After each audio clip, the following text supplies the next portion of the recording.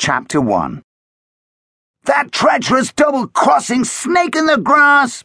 Diesel slammed his fist into the wall as he and Perry walked along the corridor that led to the Bridge of the Phoenix. I don't think they have grass on Megwar, Perry said. What do they have? Asked Diesel. Perry shrugged. Trees, mostly. It's a jungle planet.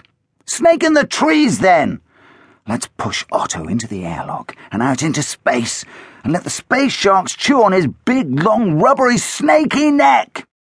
The strip of hair on Diesel's head was bristling like a Betelgeusean pinfish's spines and glowing bright orange, as it always did when the half-Martian was really angry.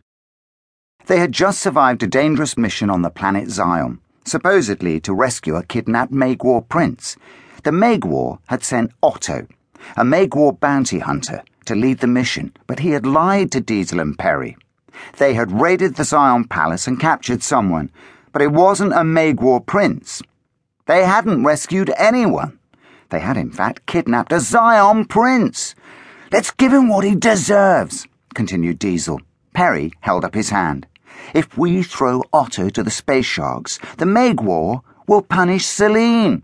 Their friend was being held on Otto's home planet of Megwar. It's time we stop letting Otto boss us around. We need to rescue Selene and then return Prince Onyx to Zion. Otto won't back down without a fight. Then we'll give him a fight, Perry said. There are two of us.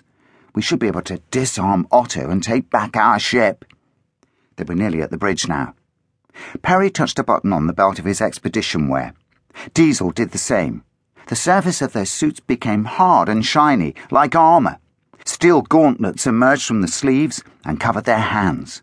Plexiglass helmets rose from the neck of the suit, encasing their heads in a transparent, armored bubble. We might need more protection, Perry said.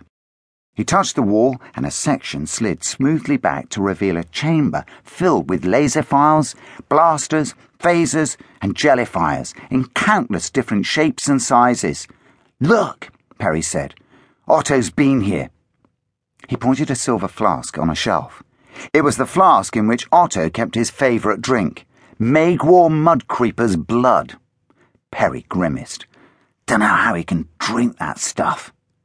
Diesel picked up a little black object, shaped like a handgun, with a wide, square muzzle.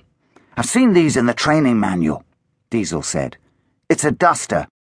Diesel took aim at Otto's flask. He pressed the trigger.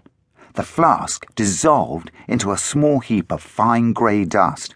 Wow, Perry said. Better not use that unless it's